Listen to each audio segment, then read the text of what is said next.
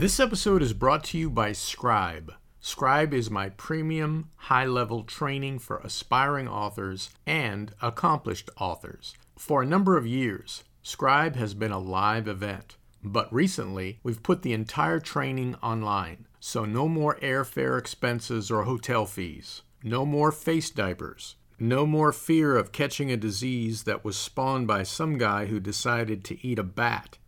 You can watch the training videos and download the notes as well as the cheat sheets, all from the comfort of your own home. Plus, you'll receive over $6,000 in bonuses, which includes a private Facebook group where you will receive further coaching and connect with everyone who has gone through the training in the past. Scribe covers everything from how to write a successful book, to how to finish it, to how to get it published, and the hard part, how to promote it so that people beyond your family and best friends will want to buy it. Head over to attendscribe.com. AttendScribe, all one word, .com, and you can read all about it, including testimonials from those who have gone through the training.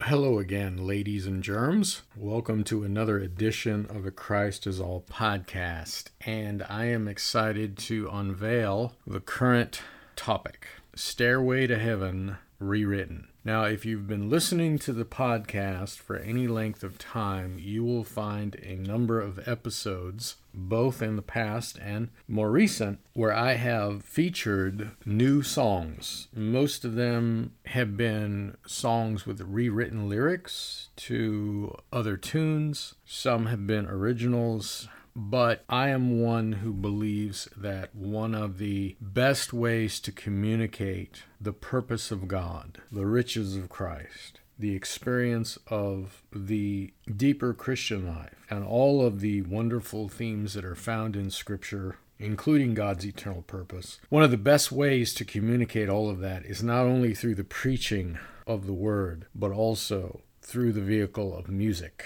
And Christians, from the very beginning, the first followers of Jesus Christ that we read about in the New Testament, were people who wrote their experiences and their insights and their encounters and the wonderful truths of Christ and His body to tunes. They wrote hymns. They wrote spiritual songs. They wrote psalms. And we see examples of this throughout the New Testament. And that has been picked up by Christians ever since. And going way back, even to the Reformation, the days of the Reformation, Christians took the tunes of their day and rewrote the lyrics to match their experience and the truths that they were discovering. So it's nothing new, but I think it's been a lost art. That leads me to today's episode.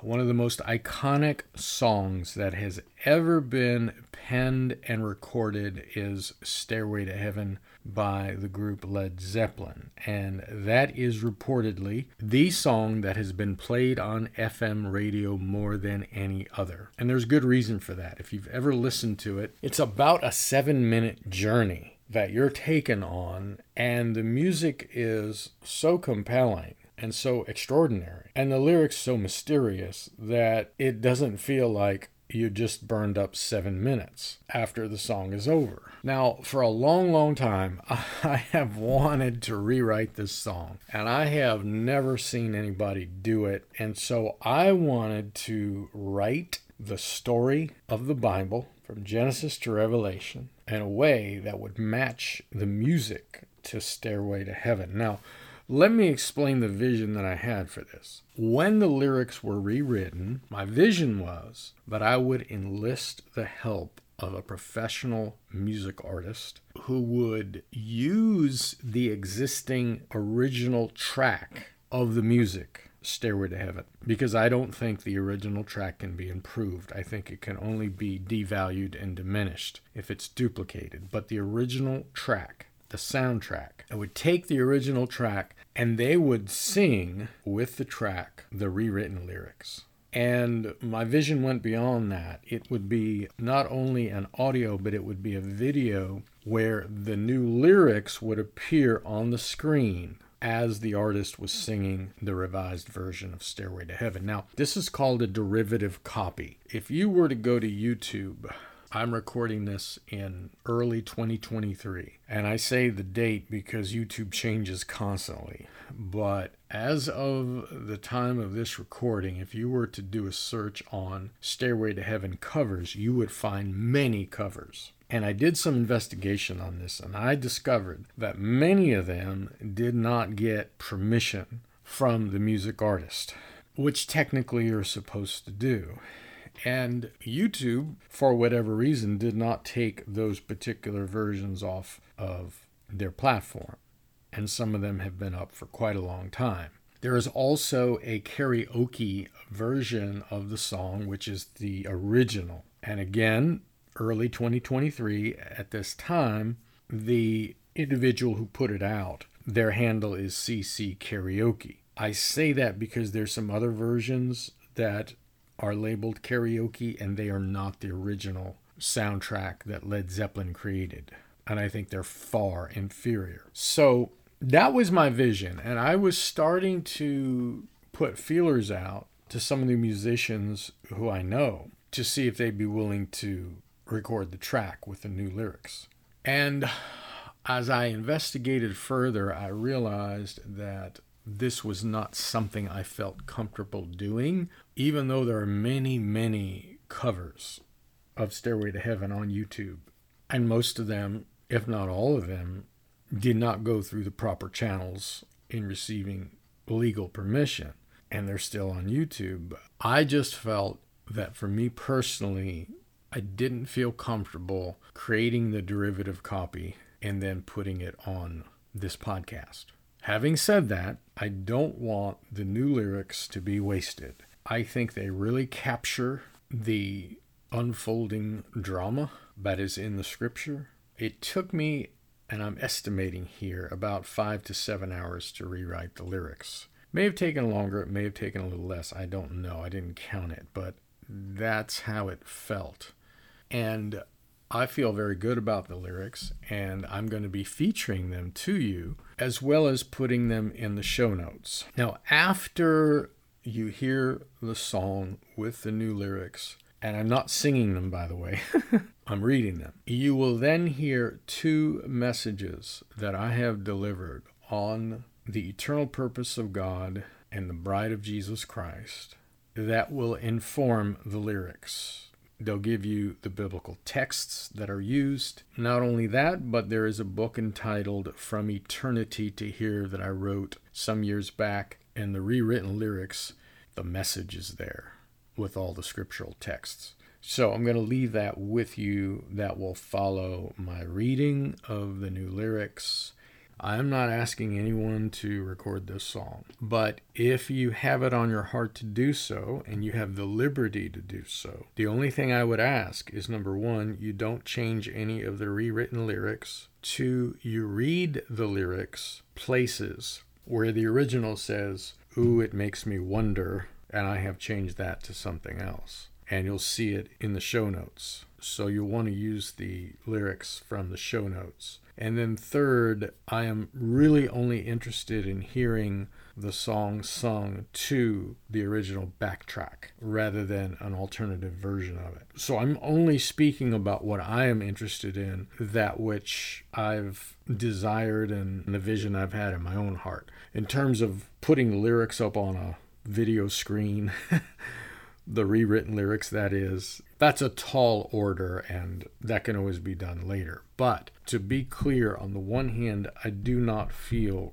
comfortable producing such a version myself via hiring people and then posting it on our YouTube channel. On the other hand, I'm not going to prevent anybody else from doing just that. And if someone has it on their heart to do it, they have the liberty to do it. I would love to see it. The only other thing I will say is that a person to pull this off the way I had envisioned it has a really, really good singing voice. And they're able to hit those notes that Robert Plant hit. And I don't know how common that is. I suspect it's not common. I know I can't even come close to it with my voice range. And I'm also not a professional singer. So anyway, I hope the idea blesses you. And now I'm ready for the next segment where you will hear the rewritten, revised lyrics. The music to this song is epic, brilliant, majestic, elegant.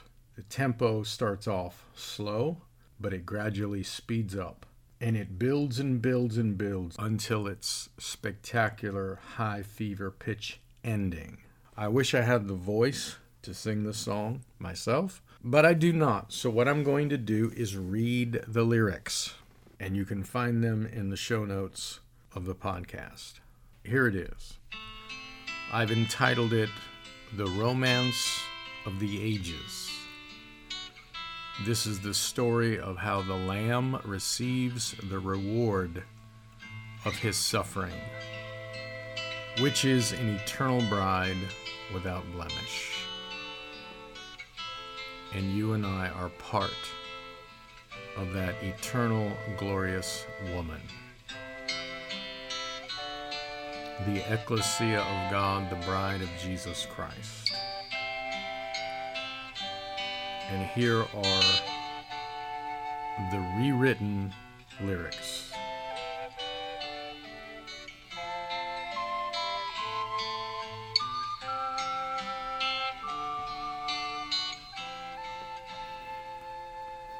There's a lady who's pure, hid in God she's secure, and she's waiting to wed her true bridegroom.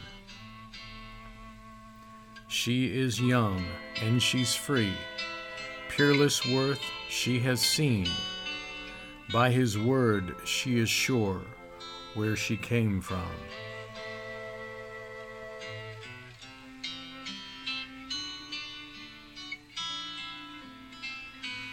And she's wearing a white gown that's spotless.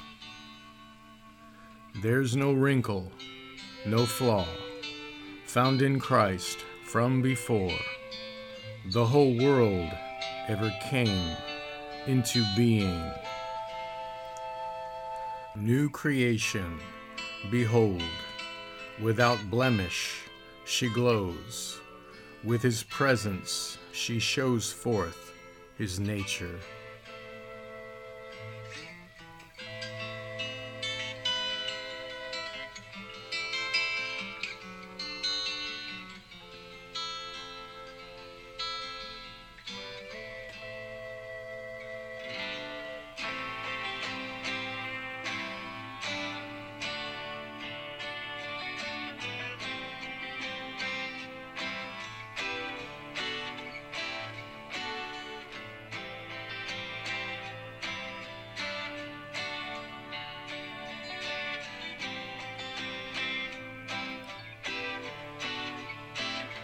She's the pearl of great price, a dear treasure to Christ, and the Spirit is crying for marriage.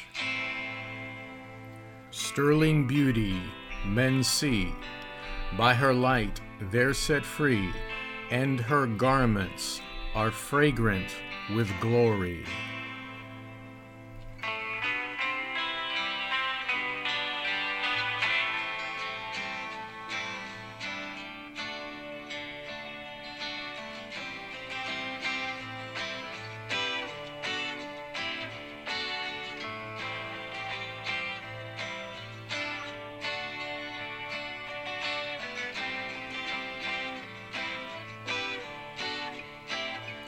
When he died on that tree, blood and water redeemed, and his side was the womb where she came from. And a new day will dawn for all who stood long, and the angels will chorus with laughter.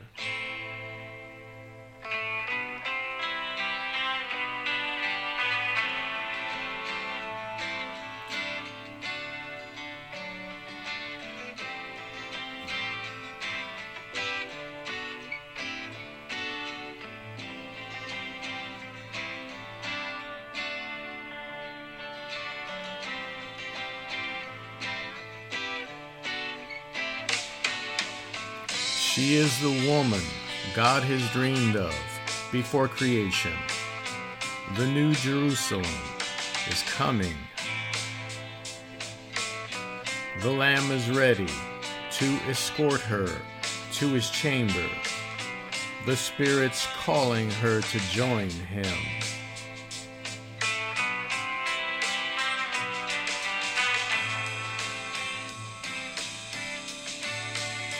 And it makes me love him.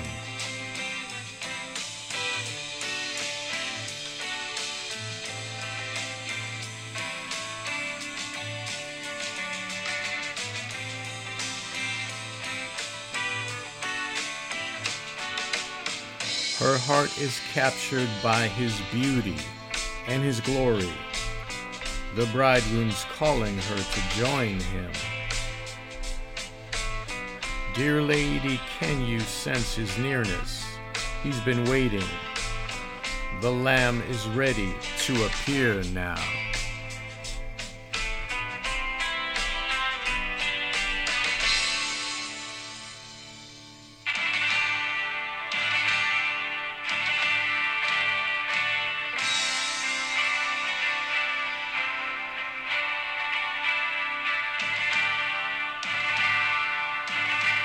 And now is the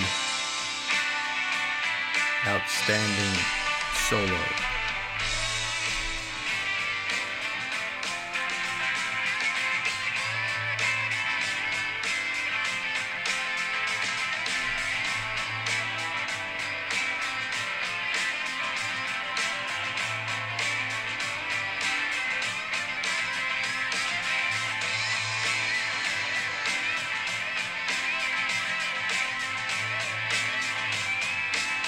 The overdubs.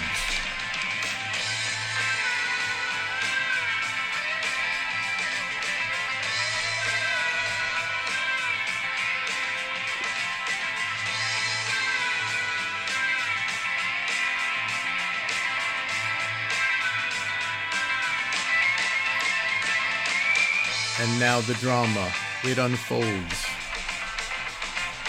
All that the prophets had foretold. There stands a lady we all know, who beams with light and is extolled, and all within her turns to gold, exquisite stone and pearl from old, when she is one with him at last. The bride is ready for the Lamb. She'll be his wife upon his throne.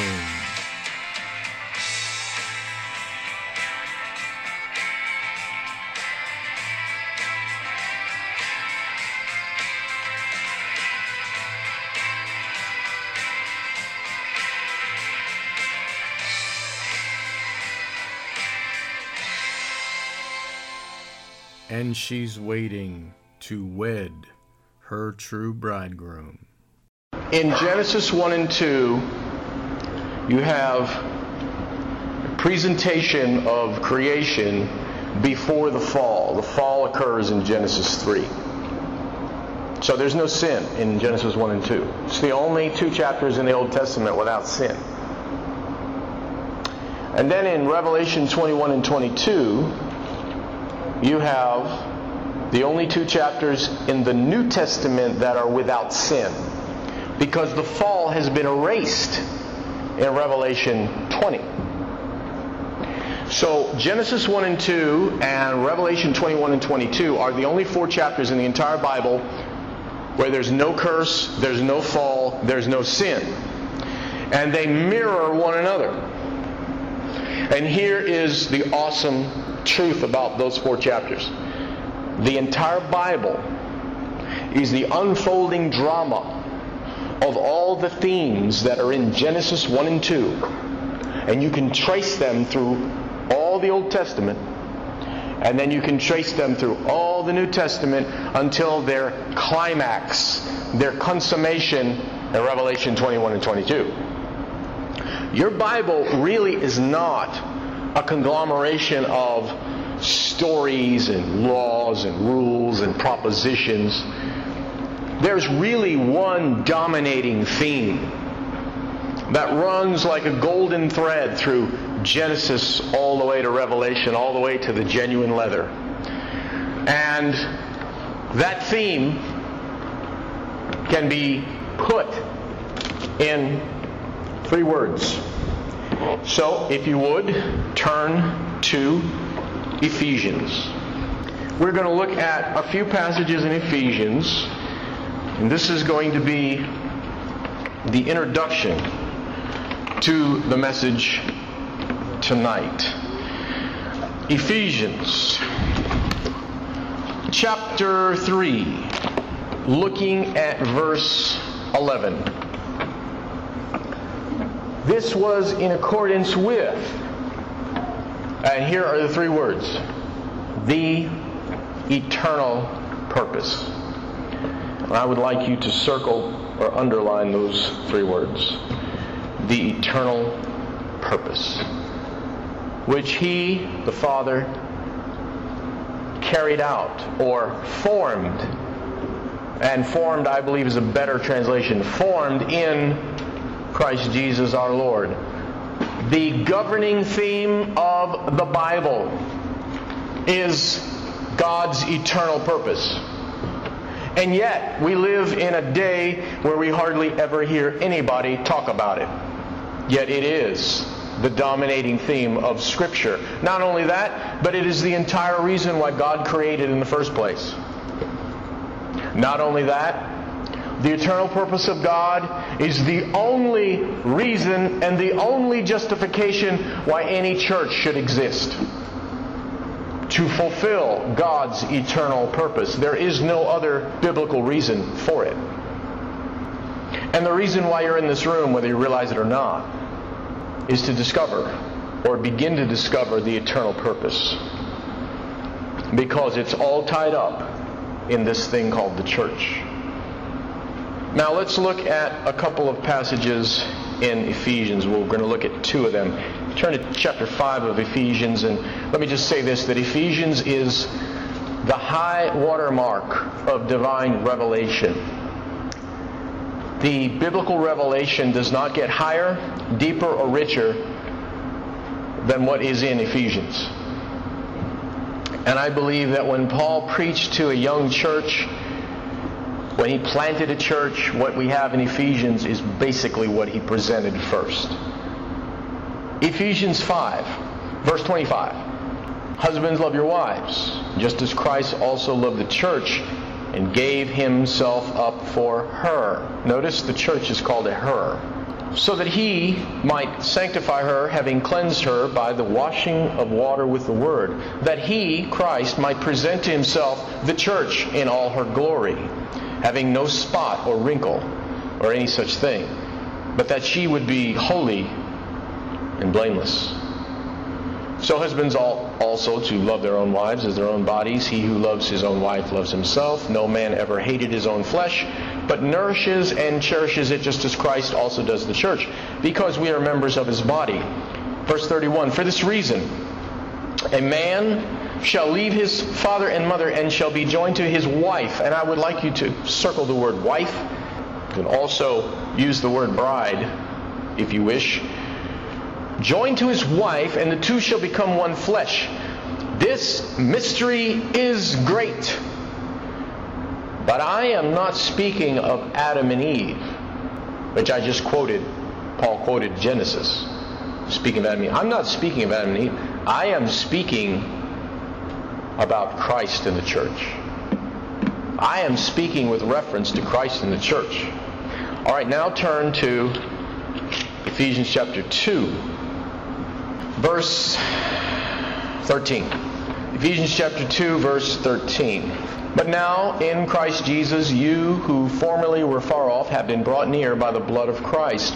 For he himself is our peace, who made both groups, and the both groups here are Jew and Gentile, both groups into one, and broke down the barrier of the dividing wall by abolishing in his flesh the enmity or the hostility, which is the law of commandments contained in ordinances, so that in himself he might make the two, Jew and Gentile, into one new man, one new humanity, thus establishing peace, and might reconcile them both in one body.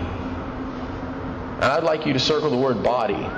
In one body to God through the cross, by it having put to death the enmity. And he came and he preached peace to you who are far away, and peace to those who are near. For through him we both have our access in one Spirit to the Father. So then you are no longer strangers and aliens, but you are fellow citizens with the saints, or the holy ones, and are of God's household. I'd like you to circle the word household. Some translations have family, and that's a better translation. God's family is household.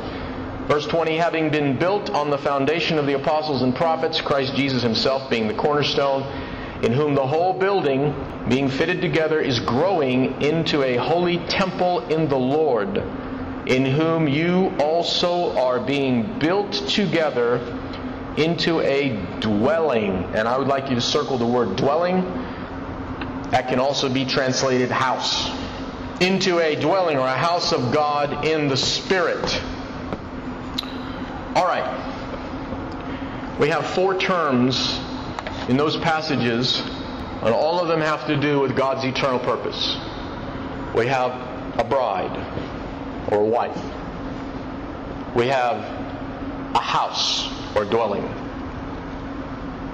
We have a body, and we have a family.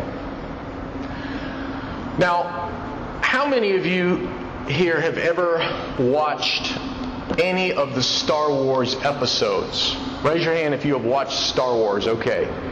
I'm going to tell you how bad Star Wars is and why you're a sinner if you watch Star Wars. No, that's not. I'm not going to say that. No. In May of 1977, Star Wars hit the American cinemas. Do you know which one began first? Which episode? 4. That was the first one we ever saw, was episode 4. It's called A New Hope. In 1980, they released episode 5, The Empire Strikes Back. In 1983, they released episode 6, Return of the Jedi. And then years passed, and in 1999 they released episode 1, The Phantom Menace. In 2002 they released episode 2, Attack of the Clones. And in 2005 they released episode 3, Revenge of the Sith. So Star Wars came out 4, 5, 6, and you had to wait many years, and then you got to see 1, 2, 3. And here's the point. You really didn't understand what was going on fully. You didn't understand the big picture until you saw 1, 2, and 3. Unless you read the books, of course. But I'm just talking about movie watchers. Well, brothers and sisters, it's the same way with how we've been trained to understand God's purpose. If you ask most Christians today, and you say, what is God's central, primary purpose, His highest purpose? What is the thing that beats in His heart that He wants more than anything else? The answer is to save the lost. Everything comes back to that. Or to make the world a better place. To improve this world. Well, we Christians have an obligation to do that. Well, dear brothers and sisters, neither of those is God's eternal purpose. But the reason why we think they are God's eternal purpose is because we start the story in the wrong place. Just like Star Wars started 4, 5, 6, and it wasn't until later that we got to see what 1, 2, and 3 was. We start the story in Genesis 3 with the fall of humans. And that's where we begin. Everything. We are fallen. Humans are fallen. We got to get them back into fellowship with God. The world is cursed. We got to remove the curse and make it a better place to live. But dear brothers and sisters, the story doesn't begin in Genesis 3. It begins in Genesis 1 and 2. Before the fall. God had a purpose for human beings. There was something in His heart that provoked Him to create this earth and Adam and Eve and humanity that had nothing to do with the fall. That had nothing to do with the curse, because He created it not in need of salvation. He created humans not fallen. Are you with me? There was something else He wanted. And here's the point. He's never let go of it. Never. Now, someone in this room just heard me say, salvation of the lost is not important, and trying to make the world a better place is not important. I never said that. I said it's not God's highest intention, it's not His eternal purpose. It's not why He created. Okay, are you with me? Go back to Genesis 1 and 2, and we're going to pick up 4 themes that you can trace from Genesis 1 to Revelation 22. And they are, you circled them in Ephesians, because Ephesians is all about the eternal purpose. And it begins not with human need, but with God's desire and intention. You see, the salvation of the lost, guess who's at the center of that? Human beings. We need salvation. We don't want to go to hell, we want to go to heaven. Who's at the center? Humans. Man, woman. Making the world a better place. For what reason? So that it's a better place to live. Who's at the center? You and me. But there's something that is for God. There's something that is by God. There's something that is through God. And it's not for us, it's for Him. But we're involved in it, which is awesome. But it's not for us, folks. And so Ephesians, read Ephesians 1. There's nothing there really about human need. It's all about God's intention before time. There was something beating in His heart that He wanted. And it comes down to these 4 things. A bride. A house. A body. A family. So, I'm going to take you on a tour very quickly. It's very incomplete. Just to give you a glimpse of His eternal purpose, which is by Him, through Him, and to Him. God, before time, wanted a bride for His Son. He wanted a counterpart for His Son. He wanted a creature that would be the object of His outpoured passion and love.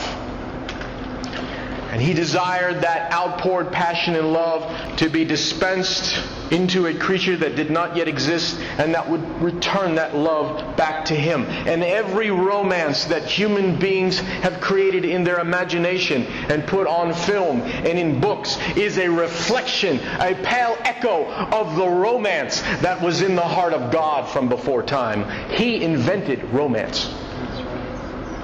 He didn't just say to Himself, I'm going to create this whole thing called man and woman and romance and marriage. No, it was a reflection that came out of Him. He's the one that created it. And it expresses something in the heart of God. So let's take a look real quickly. I'm going to try to speak as though you're watching a movie, so I want your imagination to work here. And I would like you to go back to the Bible and check it out. The Bible opens with a man who's alone. And God the Father says, it is not good for man to be alone. I will create for him a counterpart. And so He puts Adam in a deep sleep. A deep sleep. And God pulls out of His side, out of Adam's side, another creature. This creature was in Adam when he walked this earth alone. She was always in him. But there came a moment where Adam went into a deep sleep, and God took another being out of the first man, and it was a woman. And this is before the fall. And she came out with the same DNA as Adam had. She was much more beautiful than Adam, though. And she was holy and without blemish. She had no spot and no wrinkle. And so there was a woman inside the man from the beginning, and God pulled the woman out, and then the man and the woman became one. And so your Bible opens up with a marriage. And two becoming one. Now, as you read the Scripture, you find that this thing called marriage, a bridegroom and a bride, keeps reappearing. There's this man named Abraham, and he finds a woman named Sarah, and they get married, and they're very old. Very old. And one day God does something miraculous. He restores Sarah, who's way past childbearing age. He restores her to her youth. And she can bear kids now. And I think that he restored her youthful beauty too, because when they were over there in Egypt, one of those old boys there wanted her to be in his harem. Now, I can't really envision an old, decrepit woman being desirous to be in somebody's harem. No, I think Abraham woke up one morning and pulled back the curtains and says, "What in the world is this? Who is sleeping in my bed?" God restored to her the glory of her youth. It is a restoration of a bride. And you read on and you find that Isaac is in need of a wife. It is not good for man to be alone. So his father Abraham sends a servant who is never named in the story. And the servant travels to where Abraham's people are, his kinfolk, and he goes to a well, and he finds a beautiful woman named Rebecca at a well. And the servant talks to her. And all the servant does, he doesn't speak of himself.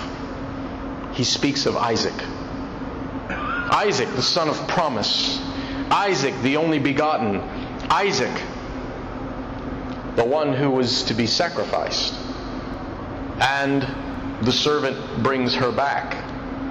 And him who she had never seen believed and actually fell in love with by the testimony of the servant, who never spoke of himself but always spoke of Isaac and Abraham. They saw one another and they fell in love with each other, and she was his bride, his wife. And then you have Jacob. Jacob is the son of Isaac, and he finds himself at a well, and it's noon. It's the high moment of the day, and a beautiful young woman named Rachel appears. And there's a conversation. And he loves her, falls in love with her, and she becomes his wife. And Jacob's name is changed to Israel. He has 12 sons, which become the 12 tribes of Israel. And through various circumstances, they're taken into Egypt, where they're in bondage. They leave Egypt. They spend 40 years in the wilderness, and then they go into the land of milk and honey, flowing with milk and honey, the land that God promised. And the land, there is a name in the Old Testament given to the land. It's Beulah land. And God says, you, Israel, are married to the land. The land is your wife. The land with all of the riches. The land that is abundant. The land that produces all manner of fruit and minerals. And then we keep reading the Old Testament. We keep seeing these brides appear, even in the book of Psalms. And even in the book of Proverbs, at the very end, chapter 31, the virtuous woman is presented to us. It's an incredible woman, and she's married. She's a bride. And then the Song of Solomon. If you ever read that, we're talking high-octane love story here.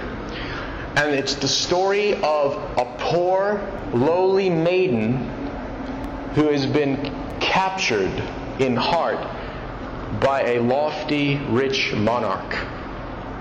And they fall deeply in love. And the passion is relentless between the two. And the language in the Hebrew is graphic about their love and their romance to one another. We keep seeing these brides appearing in the Old Testament, starting from Eve and on. And then the New Testament opens and the reality appears. All the Old Testament was full of pictures and shadows and types. The Old Testament is God's picture book. But now the reality comes. And when you read the book of John, which is the opening, chronologically, of the life of Jesus Christ, the first thing you notice is that He is being announced by John the Baptist as the bridegroom appearing to be introduced to his bride. The real bridegroom appears, and he's after a bride. And the friend of the bridegroom is there to meet, or to cause the two to meet. And then you open up chapter 2 of John, and there's a wedding. And Jesus is at the wedding. And He plays a major role there. And when you look at John 1 and 2 real carefully, you find that it's very similar to Genesis 1 and 2. It opens up with the same words, in the beginning. And as you read Genesis 1 and 2 carefully, and you read John 1 and 2 carefully, it has the same rhythm. And the next day, this happened. And the next day, this happened. And the next day, this happened. That's John 1 and 2. Sounds very much like Genesis 1 and 2. And the first day, and the second day, and the third day. This is interesting. What you have in John is the new Genesis. And then you have Jesus saying over and over again that He is the Son of Man. Interesting. The Son of Man shall do this. The Son of Man says this. The Son of Man will do this. And the word man is Adam. He is the son of Adam. And when you read further in the New Testament, you find that Paul calls Jesus the last Adam, the second man. And he says in Romans 5, Adam was a shadow, an image, a figure of the one who was to come, which is Christ. Jesus Christ, your Lord, was the new Adam. But that's not all. He was also the new Jacob, the new Israel. Very early in his life, he was taken to Egypt, and he was set free from Egypt. His parents were able to bring him out of Egypt, and the prophet is quoted by Matthew saying, "Out of Egypt have I called my son," referring to Jesus. But that came from the book of Hosea, referring to Israel. So Jesus is the new Israel. He starts his ministry after he's in the wilderness for 40 days. Why 40 days? Because it matches the 40 years that Israel was in the wilderness. He chooses 12 disciples. Why 12 disciples? Because there were 12 sons of Jacob, 12 tribes. He's the new Israel. He's the real Jacob. And then in John 4, he's sitting on a hot day at noon, right in front of Jacob's well. And a woman shows up. And Jesus breaks every custom of the day. He talks to a woman in public.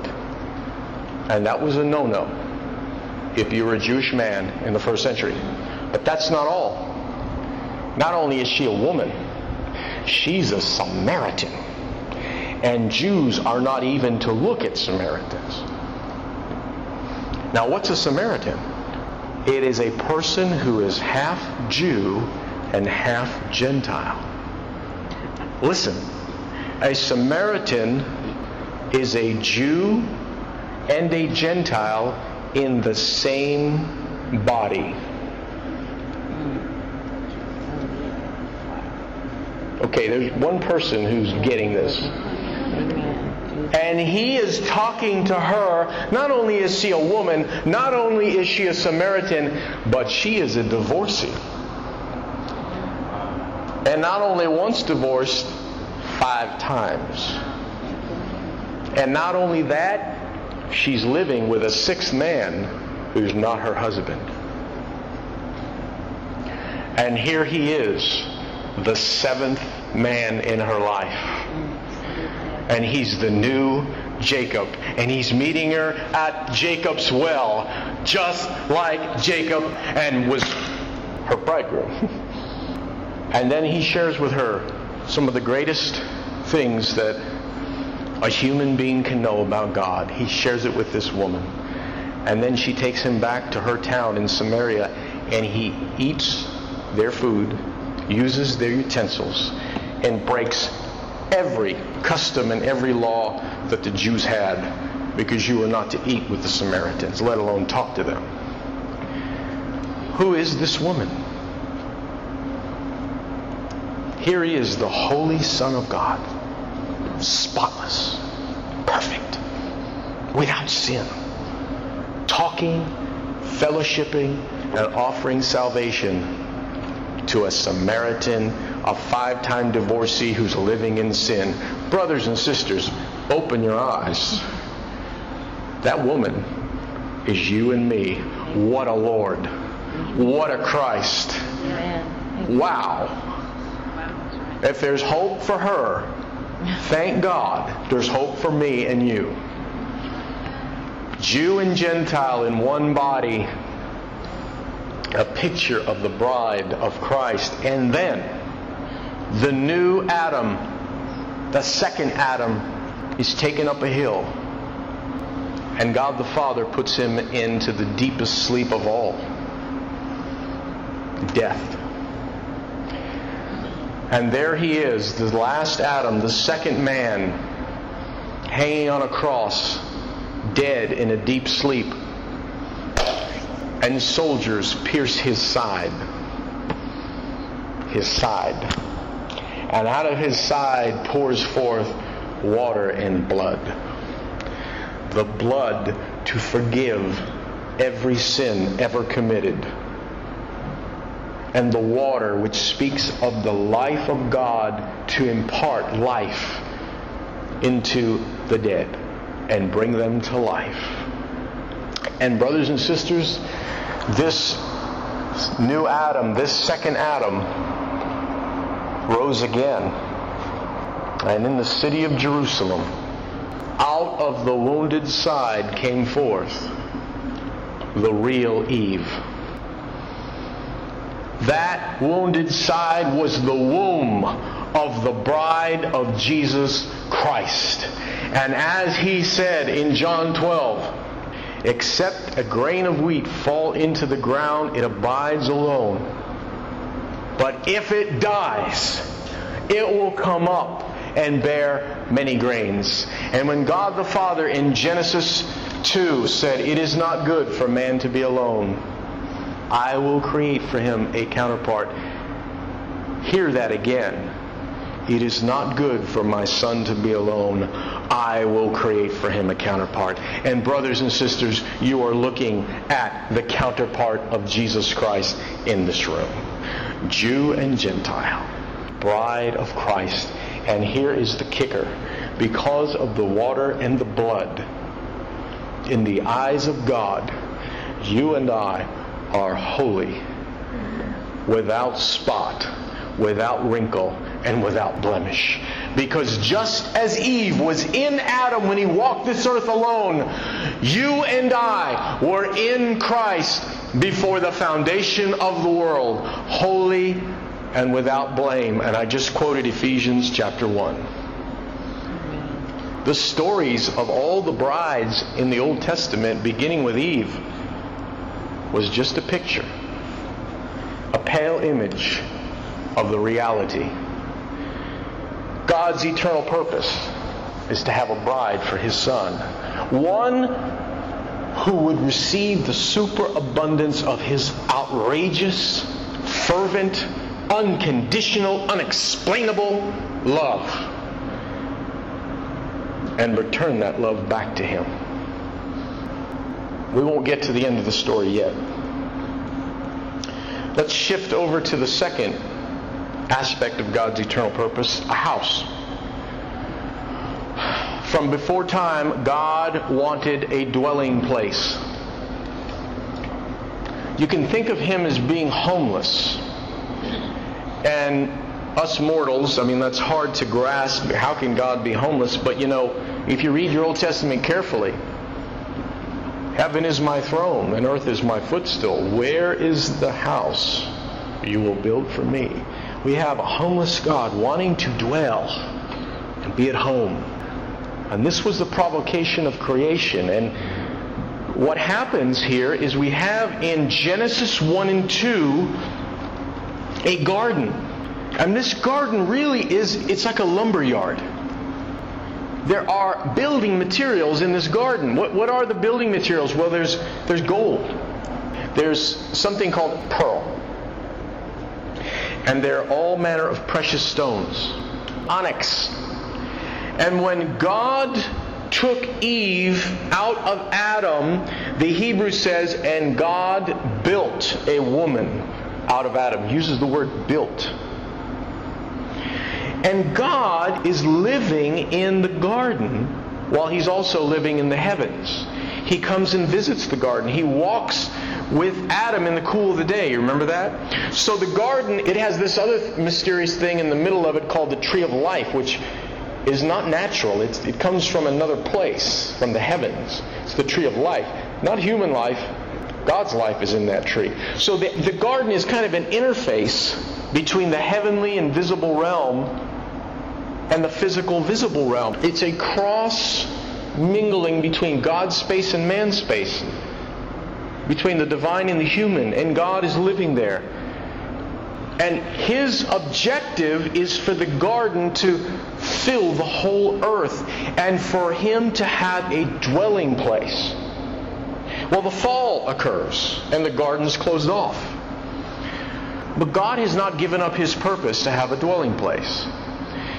And so you begin to read the Old Testament story, and it's very chronological, and now you see God trying to recover what He lost in the garden, and He begins with Noah. And Noah builds altars and tents. He lives in tents, and he builds altars. And this is pronounced in his life. He's a man of the altar and the tent. Now the altar speaks of self-denial. I'm not here for myself. I'm here for God's purpose. That's what the altar is. You lay your life down. You sacrifice yourself for God's interest. But the tent refers to, this earth is not my home. I am not attached to any place in this world. I can move anywhere I want. I am mobile. That's what the tent represents. Noah is a man of the altar and the tent. Abraham is a man of the altar and the tent. Isaac is a man of the altar and the tent. Jacob is a man of the altar and the tent. They build altars, self-sacrifice. I'm here for your purpose, Lord, not mine. And they live in tents. I'm not attached to this planet. I'll go wherever you want me to go. And Jacob, we find, he's running away from his brother. He wants to kill him, basically. For a pretty good reason. And he's homeless. Jacob's homeless. He's running. And he falls asleep one night. And he grabs a soft stone and uses it as a pillow, which I never understood. But he puts his head on the pillow, falls asleep, and he has a dream. And in the dream, he sees not a ladder, but a stairway. That's what it is in the Hebrew. Stairway to Heaven fans, Led Zeppelin fans, this is the real Stairway to Heaven. It goes from where he's sleeping to the heavens, and the heavens open, and God speaks, and there's angels moving up and down that stairway. And Jacob wakes up and he says, "This is the house of God. I will call it Bethel." And he takes the stone that he slept on and he pours oil on it and anoints the stone. What is this? God is saying, I want the garden back. I want my house on the earth. When the fall happened, I had to retreat into heaven, but I want it back. And here is the place where there's commerce between heaven and earth. Angels ascending and descending on this ladder, and God having interaction with Jacob. And Jacob realizes intuitively, this is the house of the living God. Well, you go through the story more and you find that Moses is taken up into a mountain and God rips the heavens open and he sees this pattern. And the pattern is to create something called the tabernacle. And do you know what the tabernacle is? It is an enlarged altar and tent. The first thing you meet is a big altar, and then it's a big tent. And it's called a house of God. For God comes down in one part of that tabernacle in the Holy of Holies, and He manifests His glory there. But then He goes back. And then Solomon comes along, and he makes the house of God even bigger. He builds this thing called the temple. And guess what the temple is made out of? Gold, precious stone, not pearl, but silver. And it's interesting to ask the question, why silver and not pearl? Because the building materials in Genesis 1 and 2 are gold, pearl, and precious stone. And the answer is that silver always speaks in the Bible of redemption. I don't have time to prove this to you, but if you look at silver and examine it, it's always related to redemption. Well, before the fall, you didn't need silver. You don't need redemption. But after the fall, you need it. So silver replaces pearl. And they're images of the garden all in the temple. There's palm trees. There's flowers. There's pomegranates. It's beckoning us back to that time where the garden is the interface between God and humans. The intersection where man's space and God's space meet and connect. And God would show up in the temple. In fact, when it was dedicated, fire from heaven fell on the temple. So the house of God in picture form is getting bigger and bigger. An altar and a tent. The tabernacle of Moses. The temple of Solomon. Well, tragedy strikes. The temple is destroyed by the Babylonians. They take God's people to Babylon. They stay there for 70 years. And they can't worship God, so they build synagogues, which is their ingenious attempt to replicate the temple. But God will not go in a synagogue. He will not appear in a synagogue. 70 years passes, and the Lord opens the door for Israel, who's been taken captive in Babylon for 70 years, to go back to Jerusalem to rebuild the temple. And here's the tragic fact. Only 2% are willing to go. The rest of them are very comfortable in Babylon. They've built homes, they've started businesses, and guess what? They can even worship God in their man-made synagogue.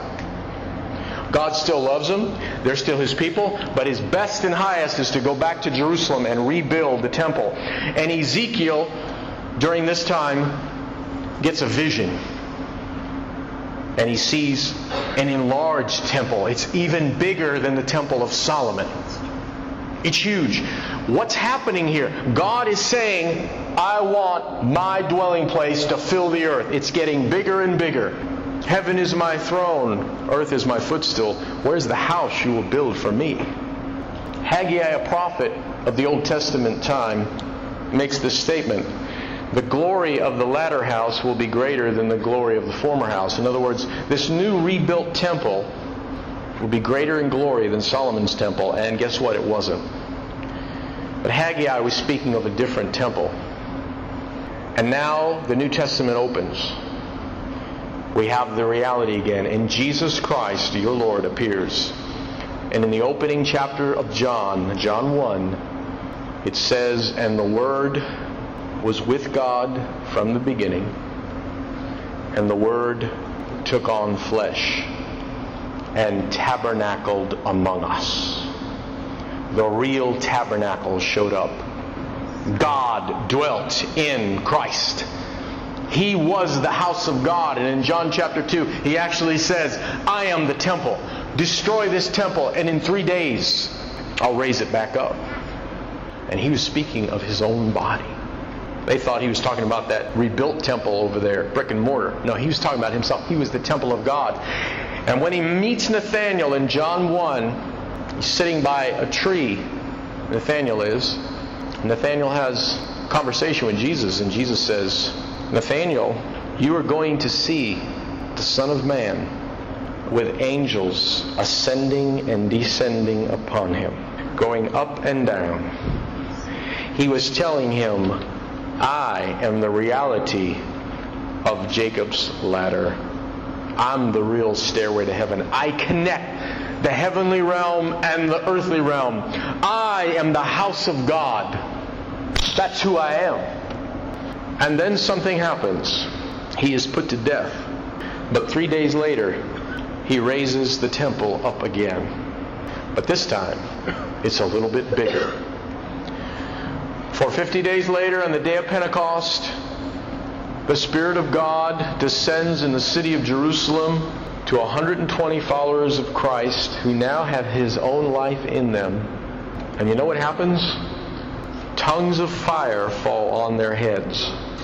What does that mean?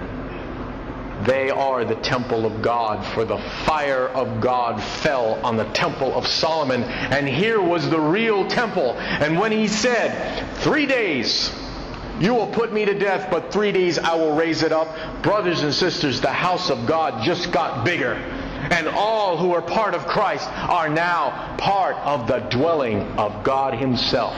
And that's why Peter says, we are living stones. What's a living stone? It's when oil is poured on a dead stone. Remember Jacob? And it becomes living. But see, brothers and sisters, that's not the point. God is not interested in many, many living stones being made. He wants the stones, and I'll quote Paul and Peter, to be built together in every city on the planet to become the dwelling of God Himself. You see, the Lord is not interested in visiting. I grew up in a movement and it was all about the visitation of God, you know. Let's pray for a visitation. Well, guess what? He didn't want to visit. He wants to dwell. He wants to live and move and have His being and express Himself. He wants a house that He can live in and feel at home. And that means He's got to call the shots. He has to be master of the house. Not just a visitor, not just a guest of honor, but the owner of the home. And brothers and sisters, what we have today on the planet is many living stones. We have many living stones sitting in this room. Oil was poured upon you. You were blasted out of the quarry. A dead rock. And the Spirit of God came and poured His oil on you. You became a living stone. But you know what? God is not interested in an assembly line of living stones. In every city, He wants those stones to be built together. 1 Peter chapter 2, Ephesians chapter 2. Built together. And that's what they were in the first century. They were built together to form the Lord's house where He can lay His head. The Son of Man has nowhere to lay His head. Jacob laid his head on that pillow. He's looking for a place to rest. A place to be home. That's what the church is. That's what He's wanted. You see, and we've made it all about living stones. Let's go out and get those stones, those dead stones, and pour oil on them. Let's get them all saved.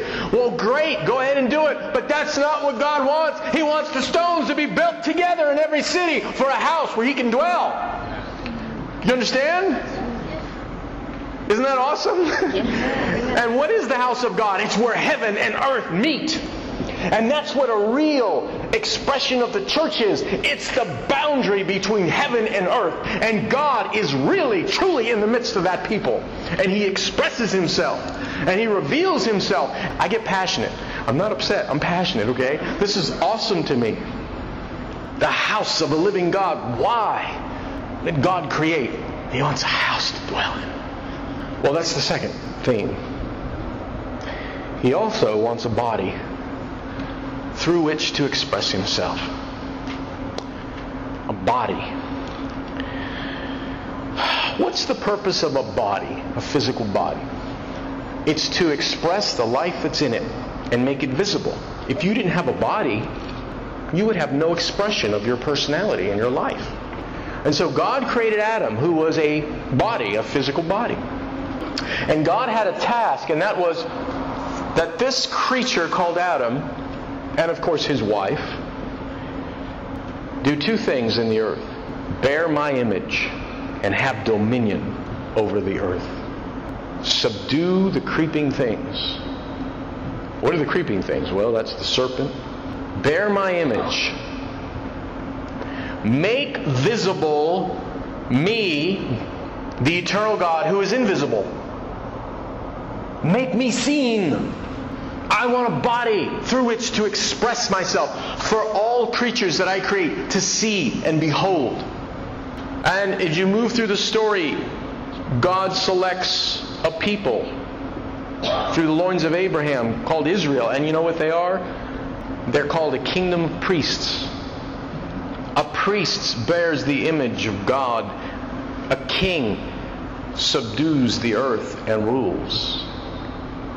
They were to be a kingdom of priests, but they failed the task. And Jesus Christ comes to earth, God in flesh, and Hebrews says, a body you have prepared for me. A body. And Jesus Christ was the image of the invisible God. For He said, if you've seen me, you've seen the Father. And Paul calls Him the image of God. All throughout Scripture. He bears the image of God.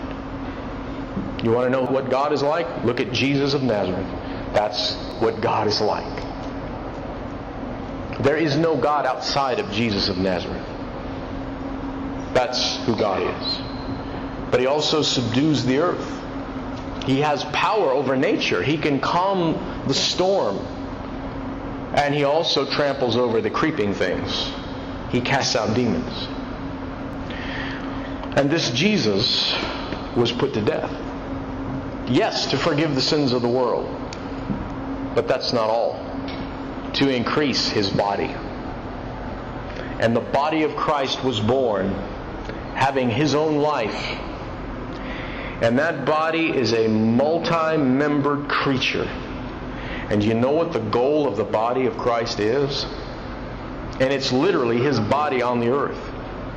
It is to bear the image of the one who dwells it in the earth. Do you want to see what God is like? Look at Jesus of Nazareth. Well, He's gone now. He's in spirit though. You want to see what God is like? Look at the body of Christ when it is functioning properly in a given place.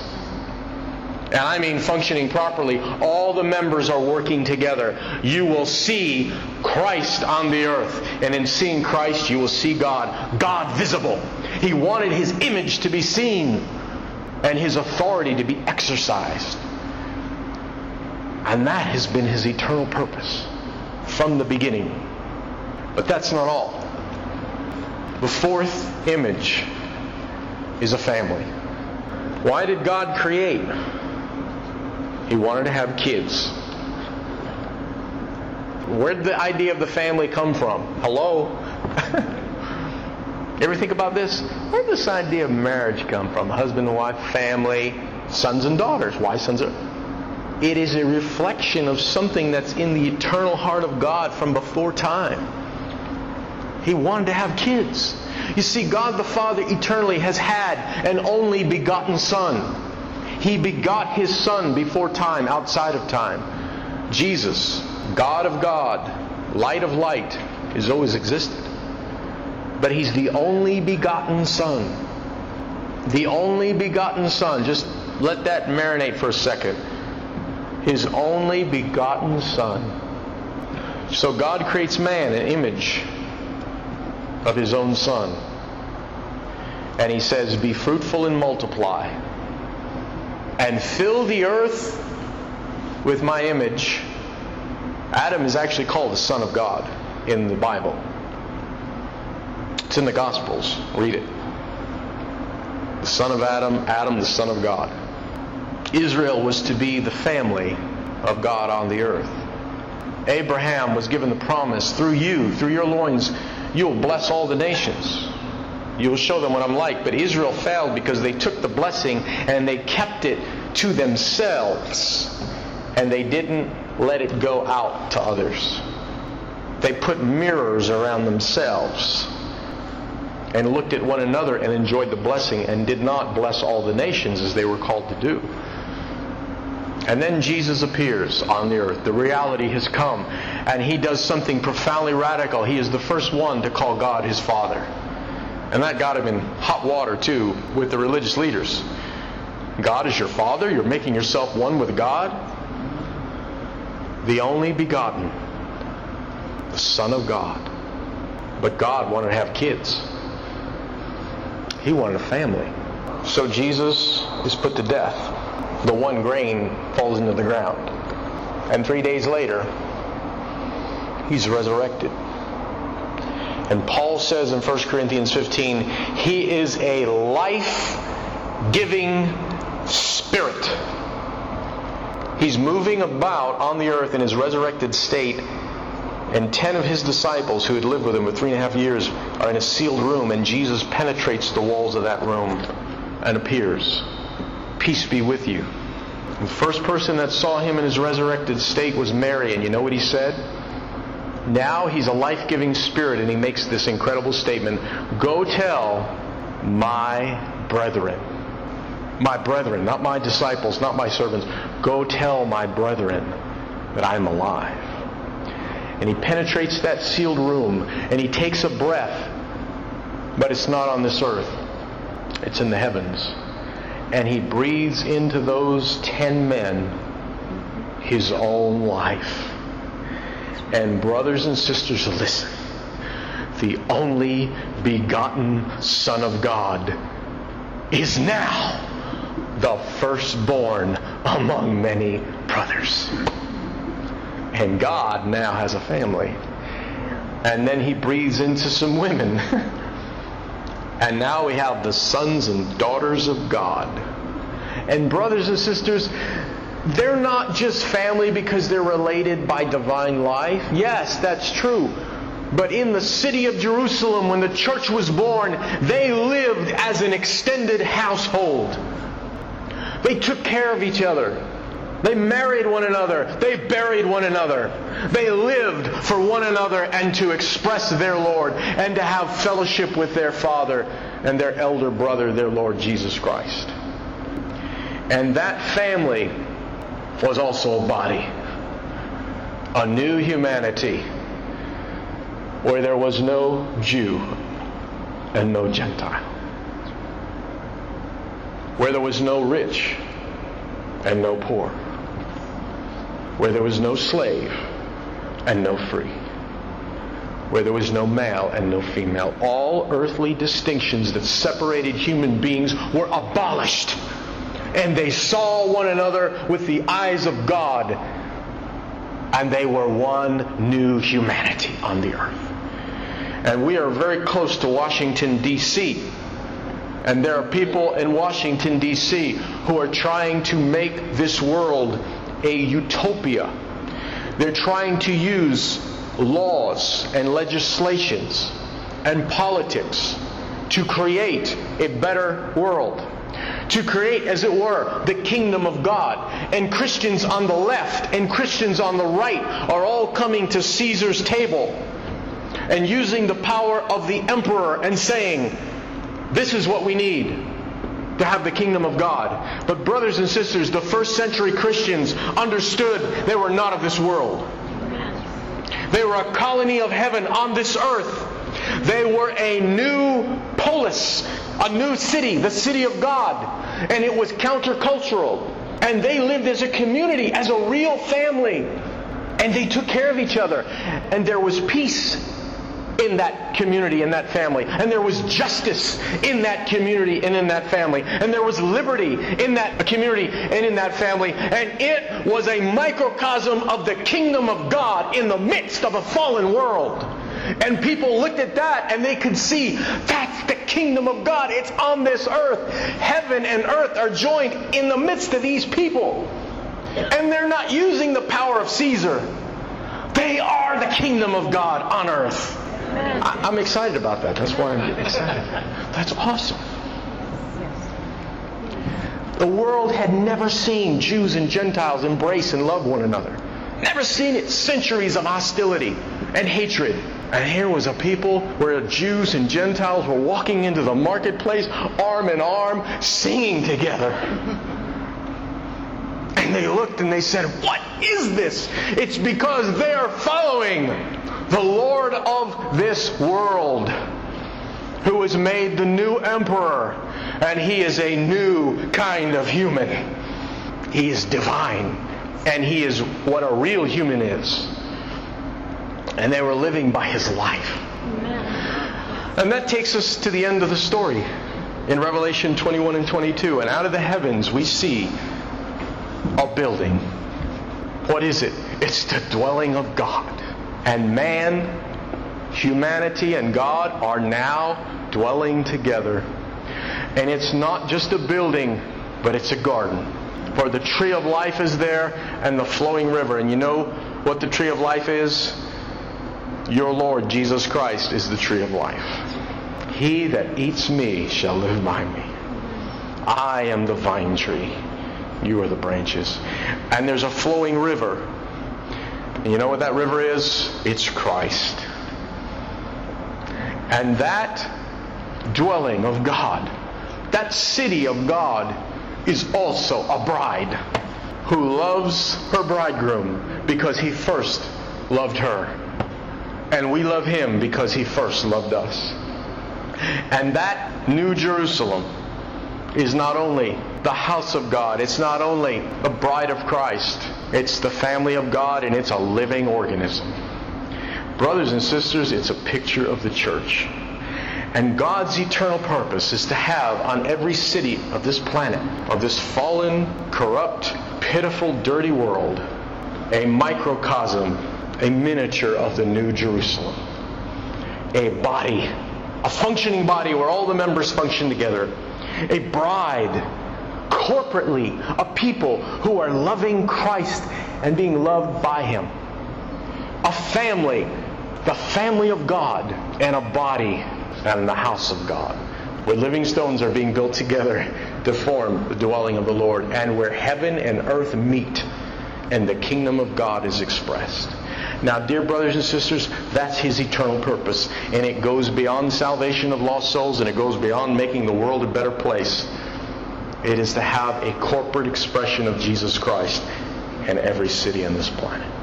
Well, Frank, I'm interested in that. What do I do? I'm going to be real honest with you. The house of God is built through conflict. Do you know those stones that were used to build the Temple of Solomon? They were held together by friction. That means that each stone had to be cut and chiseled and chipped and sanded so that it fit perfectly with the other stones. I've just described to you what organic church life is. You get chiseled and cut and sanded. It's very transforming. But if you're not willing to die to yourself, brothers and sisters, it's not for you. Much easier, much safer to just drape yourself in a pew every Sunday morning. You don't have to deal with anybody, except fellowship with the person behind you. Hey, praise the Lord. How you doing? Great, wonderful. Great. We have fellowship. Sit down, listen to a sermon, throw money in a plate, and go home. A lot easier. But to be in a community with other believers, to have a shared life with them, that's hard. But that's how the Lord gets His house. That's how a body of believers gets transformed into His image. God has an eternal purpose. It's been in His heart from the beginning, and your Bible is the story, the unfolding drama of that eternal purpose. And it all comes down to a bride for the Son, a house for the Father, a body for the Son, and a family for the Father, all through the Spirit. And that's the Spirit's job, is to make it all a reality. And the center point of all of it is the Lord Jesus Christ. To see Him expressed. For He's the bridegroom. He's the foundation of the house, as well as the capstone. He's the head of the body. He's the firstborn son of the family. Isn't that beautiful? Praise the Lord. There's a girl. There's a woman. And I want to introduce you to her tonight. I'm going to read a series of passages, and I have them written out, so I'm just going to move like a blue streak and read them very quickly. And then I'm going to string them all together somehow. Genesis 1:1. In the beginning, God created the heavens and the earth. And I want you to remember that word beginning. Verse 26 of Genesis 1. Let us make man in our image, according to our likeness, and let them, plural, them. Rule over the fish of the sea. Verse 27, and God created man in his own image. In the image of God, he created him, male and female. He created them. And God blessed them and said to them, be fruitful and multiply. John 1:1, listen to the language. In the beginning, we have another beginning, was the Word, and the Word was with God, and the Word was God. And if you jump down to verse 12, but as many as received him, to them, plural, he gave the right to become the very children of God, even to those that believe in his name. We have two words here. In the beginning, Genesis uses it and John uses it, and we have the word them. Them. Genesis 2:18. Then the Lord God said, it is not good for the man to be alone. I will make him a helper.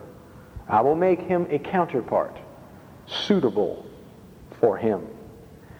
In verses 21 to 24 of Genesis 2, the Lord God caused a deep sleep to come upon the man, and he slept. And the Lord took one of his ribs and closed up the flesh at the place. The Lord God fashioned into a woman the rib, which he had taken from the man, and brought her to the man. The man said, this is now bone of my bone and flesh of my flesh. She shall be called woman, for she was taken out of man. For this reason a man shall leave his mother and his father and be joined to his wife, that the two shall be one. She was taken out of man. Ephesians 5:25. Husbands, love your wives, just as Christ loved the church and gave himself up for her. Jesus Christ gave himself up for her. Verse 29. For no one ever hated his own flesh, but he nourishes and cherishes it, just as Christ does the church. But we are members of his body. For this cause the man shall leave his father and his mother and shall cling to his wife, and the two will become one. This mystery is great, but I'm not speaking of a man and a woman. I am speaking of Christ and the church. Revelation 21, verse 2. I saw the holy city, the New Jerusalem, coming down out of heaven from God, made ready as a bride adorned for her husband. Notice, a bride is coming out of the heavenlies, adorned for her husband. Revelation 22:17. And the Spirit and the bride say, come. The Spirit and the bride both say, come. Matthew 13:45 to 46. The kingdom of heaven is like a merchant looking for fine pearls. When he finds a pearl of great price, he sells everything he has and buys it. Anybody know where the first mention of pearl is in the scripture? It's in the Garden of Eden, the book of Genesis. There is pearl, there is gold, there's precious stone. And they're produced by a river that flows out of the garden. Do you know where the last place in the Bible where pearl is mentioned? It's in Revelation. There's a city that's made of gold, pearl, and precious stone. Acts 2:44. We're in the city of Jerusalem. The festival of Pentecost has come. There are thousands of Jews who have come from all over the Roman Empire to be in the city for the festival. They do not live there. They're on vacation. They're leaving their homes and their families and their jobs to be at this festival. And at Pentecost, the Holy Spirit descends and the church is born. And many of the Jews who are visiting Jerusalem stay in the city. They relocate. They leave their jobs. They move their homes and their families. And they live in Jerusalem. And the scripture says, and they were together, and they met day by day. Not once a week, not twice a week, but day by day. They continued with one mind. They broke bread from house to house. They took their meals together with joy and gladness of heart. And they praised God, and they had favor with all the people. And the Lord added to their number daily those who are being saved. And then Hebrews 3:13. The writer exhorts the brothers and sisters he's writing to, and he says, Christians, exhort one another daily. Not once a week, but daily. Acts 5:14. And all the more, believers in the Lord, multitudes of men and women were constantly added to their number. And another version says they were added to the Lord. They were added to the Lord. Now Luke, interestingly, in the book of Acts, and sometimes he says when people came into Christ, he says, and they were added to the Lord. And other times he says they were added to the church. Acts 9:4. Saul falls to the ground and hears a voice saying, Saul, Saul, why are you persecuting the church? Is that what he said? What does he say? Why are you persecuting me? Who said that? The Lord Jesus Christ. And now for one of the most mind-blowing passages in all of Scripture, it's 1 Corinthians 12:12. Listen to this. For even as the physical body is one, and it has many members, and all the members of the body, though there are many, are one body, so also is the church. That's not what he says. He says, so also is Christ. He's saying Christ has many members. Christ is one body with many members. So also is Christ. Galatians 3:28. There's neither Jew nor Greek. There's neither slave nor free. There's neither male nor female. For you are all one in Christ Jesus. And you can add to that, there's neither Irish or Italian. There's neither Nigerian or Chinese. For you are all one in Christ Jesus. Colossians 3:11. You are one in him who created the new man, a renewal in which there's no distinction between the Jew and the Greek. There's no circumcision or uncircumcision. There's no barbarian, Scythian, slave, or freeman, but Christ is all in all. And then I will end by reading you a story out of Mark 14, beginning in verse 3. And while Jesus was in Bethany at the house of Simon the leper, and reclining at the table, there came in a woman with an alabaster flask of very costly perfume, pure nard. And this woman is Mary. She was the sister of Martha. She broke the flask and poured it over his head. And John tells us that she wiped his feet with it. But some were indignantly remarking to one another, why has this perfume been wasted? Why this waste? Does anybody in the room know who uttered the words, why this waste? It was Judas. Thank you. Absolutely. For this perfume might have been sold for over 300 denarii. A 1 denarii is a day's wage, so 300 denarii is about a year's wage. So whatever you guys make in Ireland over a year's period of time, that's how much the value was of this flask. Judas's reply, why this waste? You could have sold it to the poor. And the disciples scolded her, but Jesus said, let her alone. Why do you bother me? She has done a good deed to me. Well, brothers and sisters, I wish to introduce you to a woman tonight. She is probably one of the most neglected women in the history of mankind. Men open up the Scripture and they speak from the Scripture, but she is utterly, routinely neglected. She gets very little airplay, and yet she appears on virtually every page. And yet she is missed, she is ignored, she is neglected, she has all but been forgotten. I wish to introduce you to her tonight. This morning, we got an elevated view of Jesus Christ. Tonight, we're going to get an elevated view of this woman. Because I will tell you something. Behind the eyes of God, there is nothing, there is no one that is more important. She is his passion. She first appears in Genesis. In the opening chapters of Genesis, we have a statement that reflects God's eternal purpose for man, and it is not that man be saved. Now, most of us who have been the products of evangelical Christianity have been taught that God's purpose is for man to be saved, and that God's purpose for you as a Christian is to go out and get other people saved. That is a fairly new doctrine. It originated with D.L. Moody in the 19th century.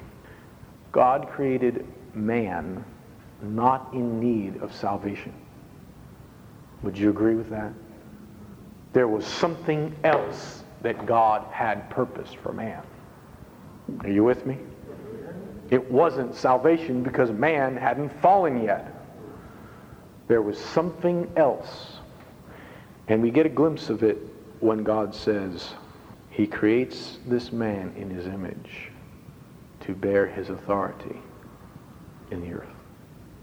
God created man to bear the image of the invisible God. God created man to make visible God on the earth. But he said, let them. He was after a corporate man. And brothers and sisters, this woman that I wish to show you tonight is a corporate woman. She has many members within her. She is a corporate woman. She's not an individual. And she first emerges in Genesis 2 in the form of Eve. Adam is put to sleep. For God says it's not good for him to be alone. And all the single brothers at this point should be saying amen. It's not good for man to be alone. So God puts his man to sleep. And he pulls out of the man a rib. And from the rib he fashions a woman. Was Eve created? No. Eve appears on the 8th day, the day after the Sabbath, the day after God rested, the day after he said it is finished. Then in chapter 2 she makes her appearance. He pulls from Adam while he is in a deep sleep a rib, and he fashions, he builds, the Hebrew word is he builds a woman. Now listen to me, brothers and sisters. That woman has the exact same genetic code as Adam does. She is inseparable from Adam. She is the increase of Adam. She's bone of his bone, flesh of his flesh. She came right out of his side. She is Adam in a different form. She is a part of Adam. You can't separate Adam from Eve. They are one, though they are distinct. Their genetic code, their genes are exactly the same. She's not another creation. She's another form of Adam. Well, we continue on in the Old Testament. And we meet woman after woman, from Sarah to Rebecca to Rachel to Ruth to Zipporah, Moses' wife, to Abigail, David's wife. And then we meet a woman in Proverbs 31, a virtuous woman. And then we come across the Song of Solomon and we see another woman. She's a bride. She's a beautiful bride, madly in love with her husband-to-be, her fiancé. All of these women, from Eve to the woman in Solomon, are pictures, are photographs, are an image of this woman I would like to introduce to you. Who is this woman? Well, we come now to the New Testament and we move into the Gospels. And now, the real Adam appears. According to Romans 5 and 1 Corinthians 15, Adam of the Old Testament, the first man, was but a picture, a Kodak photo of the Lord Jesus Christ. He is the real Adam. And as he walked on this earth, my brothers and sisters, he had a girl inside of him, just like Adam had a girl inside of him. And God had to put Jesus Christ to sleep in order to get her out. Do you remember? After God created on the seventh day, he said, "It is finished," and he rested. And then Eve appears on the eighth day, which is the first day after the Sabbath, which is Sunday, the first day of the week. Jesus is hanging on the cross. He is dying because there is a pearl of great price inside of him. And like the merchant, he is willing to give everything, even his life, to get her out. And he is hanging on the cross. And he says, "It is finished." And what happens? He goes into a deep sleep. He's pierced. And out of his side comes water and blood. The blood for the cleansing of that woman, for she would become defiled. But the water, which speaks of the life of Jesus Christ, the divine life, the life that that woman will live by, the life that will produce that woman. And he goes into a deep sleep, and God reaches into Jesus Christ, and he becomes spirit, and on the day of Pentecost, she is given birth. The real Eve emerges. And in one day, she manifests 3,000 members within her. And the world, for the first time, beholds this woman who afore was only pictured through these women, beginning with Eve on throughout the Old Testament. But here's the reality. The one grain falls into the earth and dies, and it produces many grains. And the Spirit brings those many grains together to create one loaf. Who is this woman? There she is in Jerusalem. Her members are easily seen. They're falling in love with one another. They're taking care of one another. They're with one another every day. And we have now on the earth a them that's bearing his image. We have a them that's ruling over principalities and powers.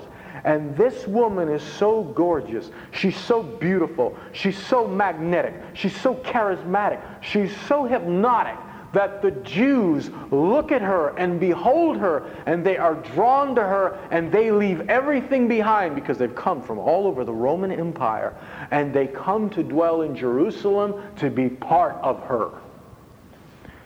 And brothers and sisters, when a man sees a woman and he falls in love with her, he'll crawl over cut glass to be with her. And that's exactly what happened. I'm going to tell you something. That woman is the greatest evangelist that ever lived. Are you following what I'm saying? She brought more people to Jesus Christ than the greatest tent preacher that's ever lived, or TV preacher, or door-to-door evangelist. She, the them that was on the earth. Well, Saul, the Pharisee, sees the power and beauty and magnetism of this woman, so he begins to persecute those within her. And Jesus Christ, the man, appears out of the heavenlies, and he says, "Saul, why are you persecuting me?" She is indistinguishable from him. Do you know why? Because just as Eve came out of Adam and was made of the same substance as was Adam, just as Eve came right straight out of Adam's being and was bone of his bone and flesh of his flesh, so too this woman has the same genetic code as does Jesus Christ, for she came right out of him. She's bone of his bone and flesh of his flesh. And in the eyes of God, he sees no difference. She is inseparable from him. That's pretty incredible, isn't it? And this is why Luke can write about her and he can say, and the Lord added to her. And in the same breath say, and God added to the Lord. For she and her Lord are one. But that's not all. Jesus Christ is madly in love with this woman. She is his fiancée. And when he looks at her, he sees himself. And when he looks at her, he sees a being that's gorgeous. And just as Adam looked upon Eve and fell in love with her, and she came out of him, and then he wanted to become one with her, so too Jesus Christ knows where she came from. And he wishes to become one with her too. And he is waiting for the day where she will be fully ready and fully prepared so that he can become one with her. Right now, she is a virgin. A bride is a virgin. But he's waiting for the day where she will be his wife. And he will be one with her. She came out of him. And one day she's going to go back into him. Who is this woman? She is so magnetic, she is so glorious, that when her members come together, Paul says, an unbeliever, a heathen, a pagan, someone who doesn't care about God can come in the midst of her, and he sees her members functioning, and he steps back, and she expresses her Lord, and he says, God is in the midst of her. There's a scripture that says the woman is the glory of the man. This woman is the glory of Jesus Christ. She is the reflection of Jesus Christ. And I'll tell you something else. Every one of you in this room has a longing to be within her walls. She is your natural habitat, to be inside of her. You were made for that. You were made to be in her. You have a longing, you have an innate desire. If you heard the message this morning and it stirred in you a hunger to know him more deeply, that's your Christian instinct saying, I want to go home. That's your instinct saying, I want to become a full functioning part of her. Who is this glorious woman? Who is this woman that is so one with Christ, she's indistinguishable from him? Who is this woman that is bone of his bone and flesh of his flesh, wherein he is madly in love with her? Who is this woman who he's passionate about? He has a driving passion to be with her and just to be loved by her. Let me tell you something, brothers and sisters. What do you suppose a man would desire more? To have the woman he is in love with to serve him hand and foot? To have the woman of his dreams and desires to bow down on her face and knees and begin to worship him? Or to have that woman just love him? Just love him for who he is? You have a Lord that's lonely. Just like Adam was lonely. And he is a Lord that wants to be loved. Over and beyond everything else, he wants to be loved. And he has eyes only for this woman. He cannot see anyone else. She's the most important thing to him. Just as a man will fall in love with a woman, he can't think of anybody else but her. A consuming obsession.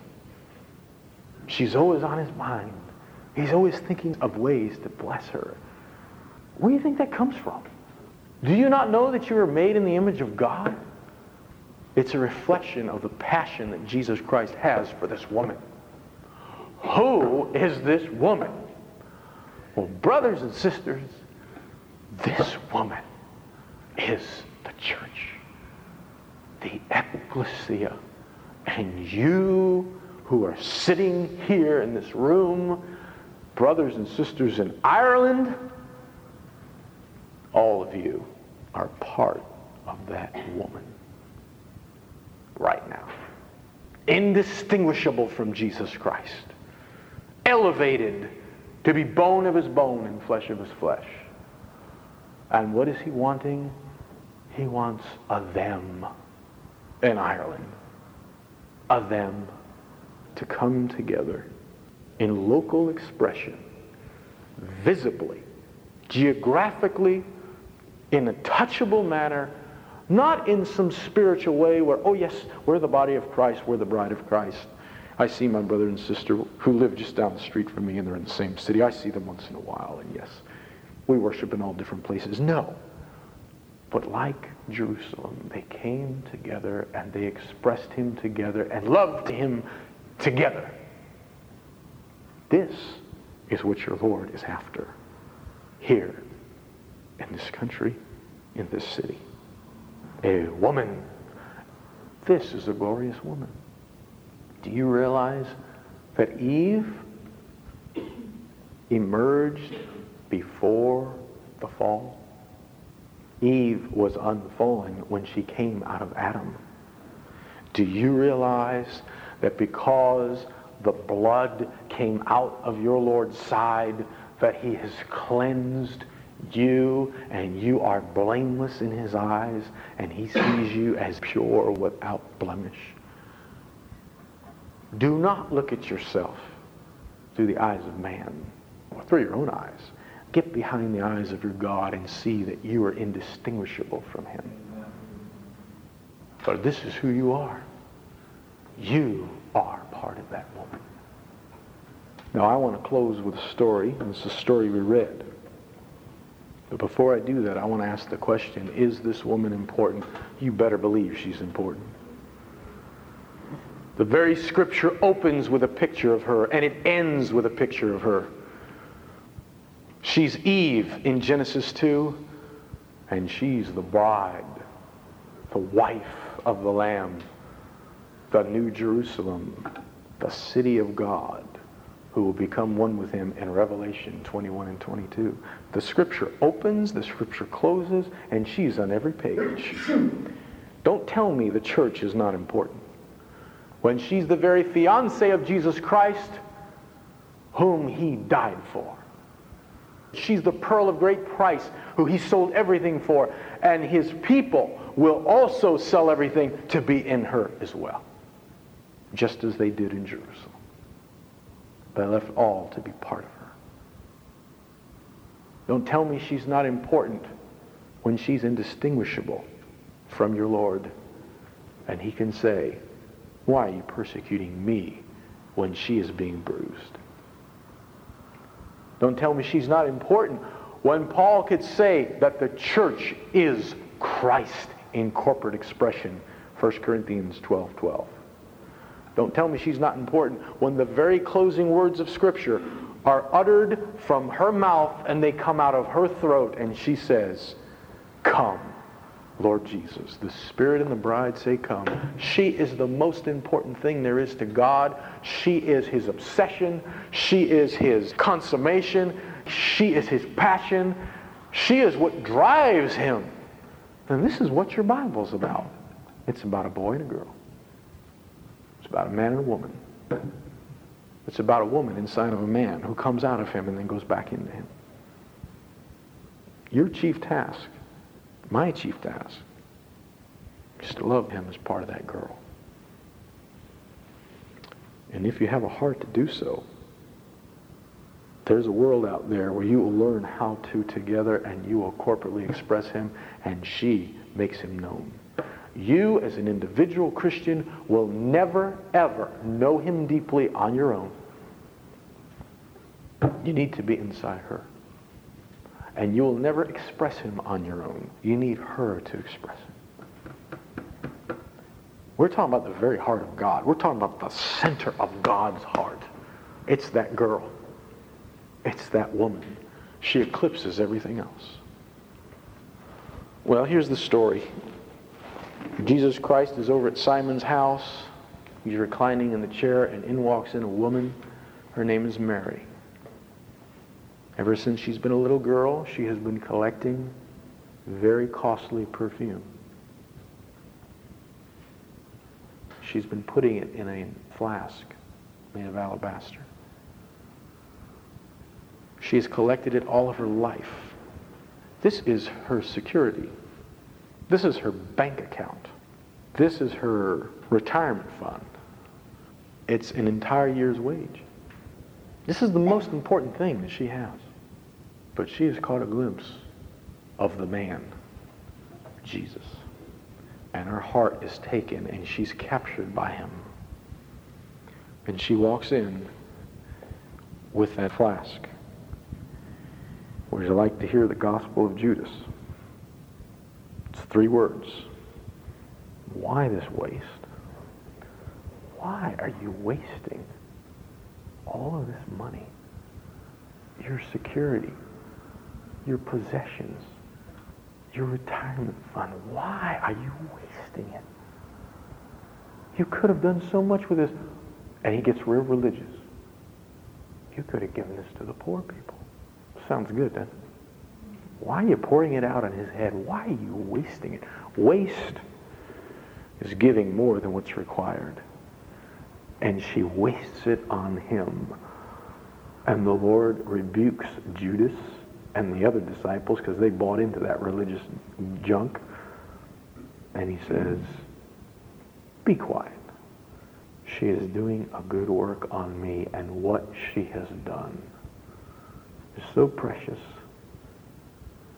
that this will be heralded wherever the gospel goes forth. She wasted herself on me. And this is what that woman does. She wastes everything on him. And she'll waste everything to be a part of an expression of the bride of Christ to reflect him. The soil of Ireland cries out for this girl to be expressed. And the call goes out to all of you. The call goes out to everyone who will hear this message. That the bride of Christ will once again be seen, visible, in her sterling beauty in this country. A small expression, perhaps, it doesn't matter. But a people who will only pursue him, who are throwing out all the other stuff, who are chucking it all. I mean your pet doctrines, the things that divide you from one another, and the agendas that drive us, where we say the only thing we want is to know him and to know him together, and we know we can't express him as individuals. She must express him. Let's get within her walls. And let's express him together, but let's love him first. Would to God that he would raise up such an expression of people here in this country. She would be characteristically Irish, but divine just as well, for she has divine life flowing through her veins, for she has come right out of him. Bone of his bone, flesh of his flesh. And you have a country, you have a nation, and I'm keenly aware I'm a foreigner here. I understand that. And if I'm wrong, you can rebuke me. But it seems to me that you have a nation where the young people are growing colder and colder away from God and Jesus Christ. Do you know why? Because the church in this country is irrelevant, it's religious, it's stale, it's cold, and it's steeped in unreality. And our Lord, his heart breaks to see an expression of the church of Jesus Christ like she was in the beginning, now presently, rearing her glorious head. And let me tell you something, it is her that will attract those young people. But if she's not here, if her members are scattered everywhere, she will not be seen. And if she is not seen, he will not be seen. Not in his fullness. This is the antidote. It's not more evangelistic programs, brothers and sisters. It is the church that is the greatest evangelist on this earth. It was her, it was this woman that shook the Roman Empire to its foundations. The people could not believe what they were seeing. There were these pagans were falling in love with one another. They had joy, they had liberty, they had freedom. And when they came into the midst of this people, they were swept away by her magnetism and her love. And they saw the Savior. because the woman is the glory of the man, and she reflects Jesus Christ. None of us in this room individually can reflect him. We need the body of Christ, functioning, real, expressing him. Now, I told you in the beginning that none of what I would share with you is theoretical. We live in the very issues of this. The brothers and the sisters in the churches back home, and this is true in other countries too, they really have a passion for that girl because the Lord has a passion for that girl. They know who they are. They know God wants of them, and they're standing in that. And their chief occupation is to pursue him and to love him. And one of the ways they express him and the bride is by the things that the brothers do for the sisters in the church, and the things the sisters do for the brothers in the church. And it's quite beautiful. And we have watched unbelievers come and see this, and it blows their mind. They have never seen anything like it. And they walk away with the reality of Jesus Christ and his greatest passion to church. And I'm going to close by asking one of the brothers to come up and talk to you and tell you the story of two simple things. I want to give you a picture of what church life really is like. Because I heard many people say, well, yes, we have this. So what you're talking about, Frank, we have this. We do this. Yes, we got this. I don't think you do. I don't think you do. I want you to listen to a day in the life of the church. 2 meetings that occurred. The creativity that is in Christ, the creativity that's in the church, just to display him. He can be displayed in numerous ways. And these are just 2 ways. And this is not one of the regular meetings, but it just gives you an insight into how the bride can be expressed with simple people just like you and I, who are really pursuing Christ. So, Brother Dave, would you come up here and just share with the brothers and sisters the 2 experiences? All right. Let me start with one of the brothers' meetings. We have meetings where all the brothers will get together and do all kinds of things. But one meeting, we took over a couple's house, and we kicked the wife out, and we were going to have a brothers' meeting. And I'm saying that facetiously, but we're going to be there for a while, and we decided to meet a little earlier, and we were going to have dinner. And the brothers got together, and we were trying to discuss what we were going to do for food, whether we were going to order out pizza, maybe order wings. And it took a little while. We were going around the room, and all of a sudden, the doors burst in, and all of the sisters started running in. They were dressed in white blouses and black pants, just like you would see at a very fancy Italian restaurant. And they led us out to the back.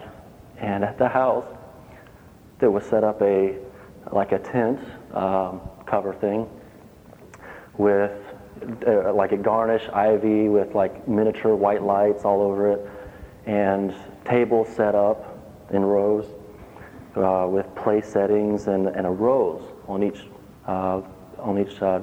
place. And they sat us all down, and they each came out and served us a different course. And it was probably one of the fanciest Italian dinners we had, almost as good as Irish lasagna. But we had salads, bread, lasagna, the fanciest desserts, little eclairs, miniature eclairs, stuffed, homemade, everything was homemade. And they gave us the royal treatment. And they expressed how much they loved the brothers and what they thought of us, and they even wrote a song. I don't know if you guys have heard of the Italian song, That's Amore. When the moon hits your eyes like a big pizza pie, that's amore. They rewrote the words. And I'm not sure of all the words. That's agape. And they talked basically in the song how when the brothers bring Christ and they show Christ, that's agape. And they see Christ in us. And really showed us how much they loved us. And it was one of the most phenomenal evenings just to know as a brotherhood how important we are in the body and how effective we can be. And it was really glorious. And that included every sister, even small children. But there was another evening, Valentine's Day, and America celebrates. It's a lover's holiday. Guys will usually go out and give chocolates to their girlfriend. But in our fellowship, we decided that the brothers would bless the sisters. And it goes back and forth. It's there's such a love and appreciation for the brothers and sisterhood. It really does. It goes back and forth. But the brothers decided that we were going to really bless the sisters as brothers showing the sisters that how much we love them. And we decided that we would actually take one of the houses, one of the brothers' living rooms, and turn it into a museum. And the brothers came up with different ideas for artworks to bless the sisters. There was like a painting of the Bride of Christ. I should say a collage, actually. It's actually pictures of the sisters cut out and all put together into the shape of a woman. And then all the pictures of the brothers cut out and shaped into a man.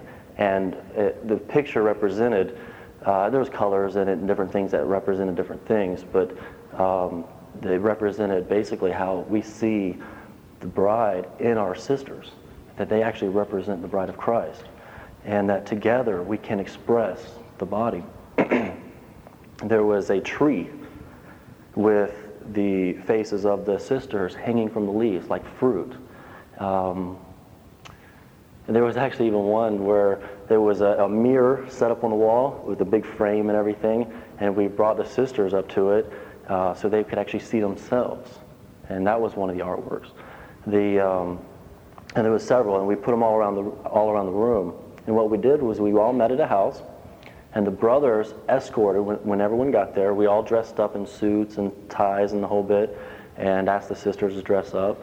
And when we all got to the house, we escorted them to the house, and they were all out in the front yard waiting to come in. And one of the brothers serenaded the sisters, wrote a song, and showed the brothers' love for the sisters. And then we actually had two guys announce that it was going to be a museum evening, and it was going to be a tour through the museum. And it was announced as brothers, as the singular artist was in town, and he was showing an artwork exhibit, and he wanted the sisters to see it.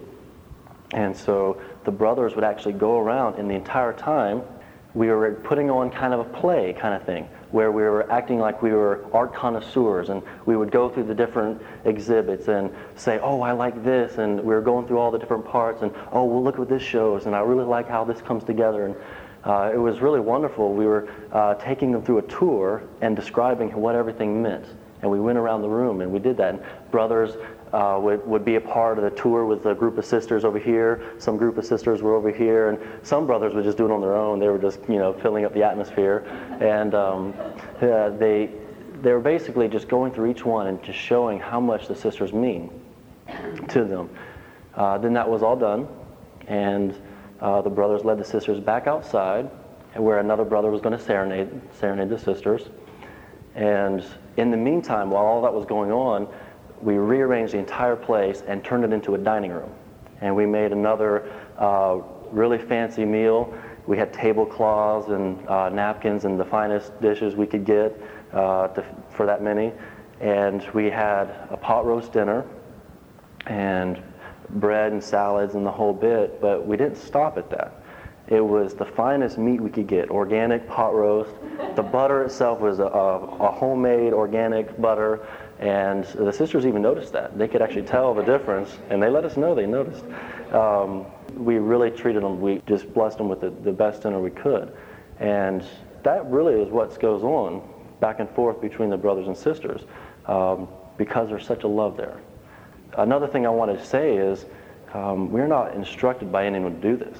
We don't have, Frank does not tell us to do these things.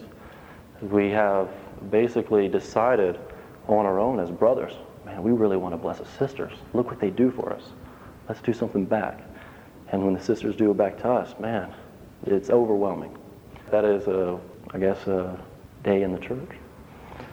I remember you telling me, by the way, I didn't see this, I heard it. I heard it from some very teary-eyed sisters who were reporting this to me after it happened. They were just overwhelmed. But when you all had the mirror and each one stood in front of the mirror and you spoke about them, wasn't there something red on the mirror that depicted the blood of Christ, that they came out of? The silvering of the mirror, it was rusted, but it was in like a blood splatter kind of a rust.